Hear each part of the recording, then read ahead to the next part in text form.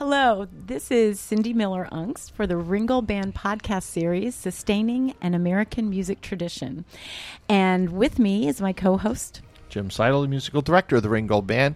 And our guest on this podcast is Carl Zeppelin, who's the middle school band director at Kutztown School District. How do you Welcome, Carl. Thanks for sharing your time with us. Thank you for having me. We asked Carl here to talk about one of our youth initiatives, which is a Banding Together program.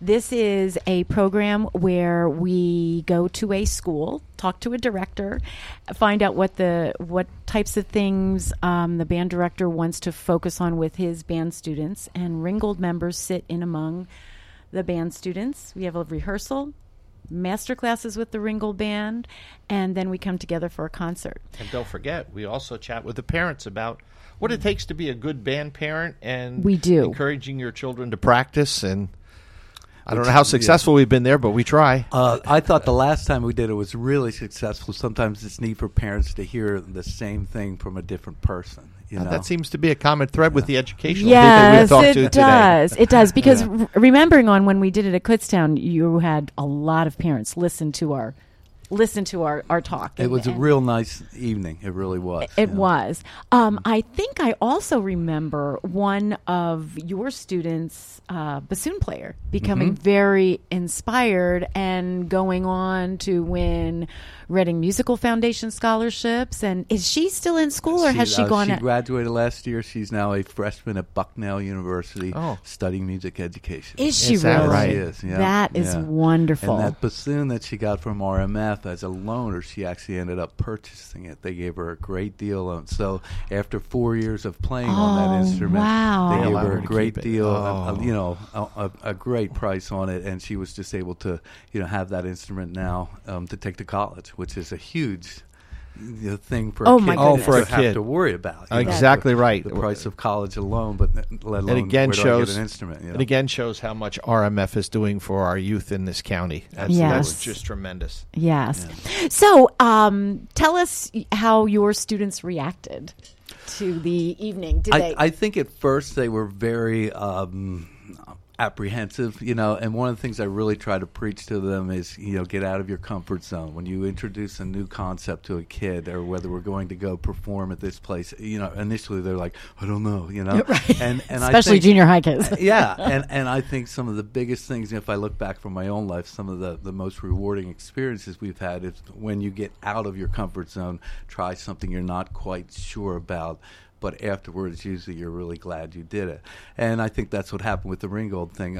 We got together on the stage. The kids, I think, were kind of maybe inhibited a little bit for the first 10 minutes. They're quiet in the first, right. Yeah, but once they started playing and realized that this was all about them and it's their music, and they hear the professionals sitting to the right and to the left of them, I think they opened up a little bit, and then it just turned into a beautiful evening for the kids, as far as. One of the fun things that I like in that program is when Jim is picking apart the music with the kids and trying to have them bring out more musical phrasing, is he has us play a phrase for just the Ringgold members play a phrase, and then he'll have the kids do it. It's really amazing sitting in among the Ringgold to hear the kids change. Especially, as a director sitting out and listening. Yeah, you heard absolutely. When in our profession, if they can't hear it, how are they supposed to do it? Emulating it is, I think, one of the best ways for them to learn, when they hear somebody do it and then right away. That's the neat thing about the side-by-side thing, that they have the opportunity right away. It's not like at a lesson where you hear it and then you need to drive home and then try and recreate it. It's instantly, and that's instant gratification. Part. Oh, that's really neat. And in addition to that, I remember that when you said about what Jim did, we did a piece called Dedicatory Overture, and I remember you talking about the history of that piece, that Clifton Williams. Oh, yeah. And it was neat. I remember one kid came up to me and said, wow, just a little bit of understanding of the history about the piece and where it came from. And it's neat. That just popped into my head now. I just said that. Well, that's good. It is good. Even though he was saying the same things that you probably tell them every day. Probably, Right. but maybe in a different way. different or way. using just different voice inflections so they actually hear it or whatever. I mean, who knows? Who knows? And even if you just touch one kid, it's worth it. It is worth that it. way. Yeah. I know we really find it's worthwhile. One of the things that I guess since I've retired and in my last years of teaching, and now that I get to go back and do things like programs like this side by side, where I can really, that's my main focus all day when I'm coming up to that. I don't have to worry about dealing with the daily problems of being a teacher. I look back and think about how we started kids, and I'm starting to believe that if we as educators would start encouraging more of the musicianship instead of so much of the technical. I mean, obviously, we've got to teach the right fingers. We got to teach them rhythm, and we got to teach them the reading skills. But with that, also continually remind them that they're playing music and not reciting or regurgitating facts. What's your feeling about that? I agree with you 100%. You don't have to. No, I do. But I do. just see in my own teaching now at the college level, I don't talk about the nuts and bolts very often, but I talk about how to get to various places. I'm doing something with Governor Mifflin, one of these programs this coming week, and I was rehearsing their band, and I said, these first 6/8 notes in the first measure, where do they go? And I got this blank look from 100 kids, and all of a sudden some kid thought he was going to be smart and said, to the second measure. I said, that's exactly right.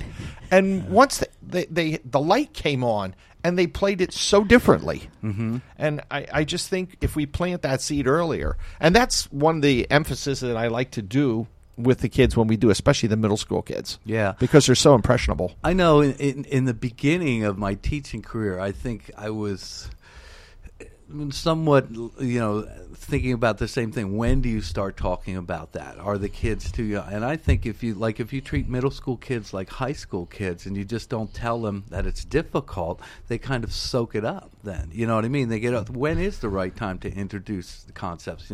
I think if it feels right, you just go for it and do it. And again, if 3 or 4 kids get it, it's worth it. Just an example, I took the jazz band this past Saturday to Reading. We were at the Get Jazzed Festival that was hosted at the Citadel. There were like 9 different schools there, and there was a performance at the end of it. One of the parents was not able to stay for the performance, and the kid went home and said, Mom, you got to hear this. So that evening I went to the show at Building 24. There's David Liebman, NEA Jazz Master, performing with Tony Marino, Vic Juris, and Jeff Tain Watts. And there they are. Here's this daughter, this student, and her mom, parents. And her parents and came. She's like, my daughter said we had to come see this. Wow. So there you go. If That one kid is- is like excited enough to take You're- it to the next level, you're it's worth doing it, your job. You're doing your job. And that wasn't me at all. It was just a professional performance. And when I was looking at it, I was like, wow, this might be way over the kids' heads. Yeah. Because it was really, It some was the heavy good stuff, yeah. But, there you go. You just never know. So why not throw it out there? Well, we're going to do this a second round with you in 2016. Okay, we're right? looking forward to it. Absolutely. Okay. Yeah. Is there anything that from the first time to the second time did you think would be even more beneficial to the kids? Because we're a few years removed, and education has changed a lot in the last few years. You're right about that. What would I look at differently? Maybe give the kids, having done it myself now one time, give them a little bit more background of what to expect ahead of time, so maybe there won't be as many inhibitions on the student's part. Just say, look, we've done this before. It's a real comfortable environment. You're in your own school. Maybe just be able to reassure the kids ahead of time that way. As far as changing the program, I might think of programming music a little bit differently now, because we'll have somebody else working with them again, and I wasn't thinking of it that way. Like, I think when we did it the first time, it was like, here's what we're working on, and I didn't really put any thought into I got somebody else coming in to help work with the kids that way. So maybe just in a programming aspect, look at it a little differently. But other than that, it was a great time. And I think we should still keep the breakout session where the kids get to go work in a small yeah, group. absolutely. Oh, definitely. That was really rewarding. That's beneficial to 'cause everybody. I know I was trying to run around to each group, and it was just neat for the kids as well as the parents sitting there listening to it in a small group, in the large setting as well. So yeah. Good. Well, Carl, thank you so much for taking time out of your schedule to talk to us today about one of our favorite programs. This was actually Banding Together was our first youth outreach initiative Very that first we did, initiative, and Wow. it's become very dear to our hearts. And how many years have we been doing it now? That's Do we know? a very good question. Quite a few. Yes, I would say at least 8 Yeah. 8 to 10. 8 to Yeah. 10. 8 to 10, yes. We've done just about many of the schools many in of the county. schools in Berks Yeah. County. That's Because what we're trying to it's get probably around. at least 7 years Since we've done it Since with we've you. done it at Yeah. your Look yes. back on doing that. Yes. That's neat. So- yeah.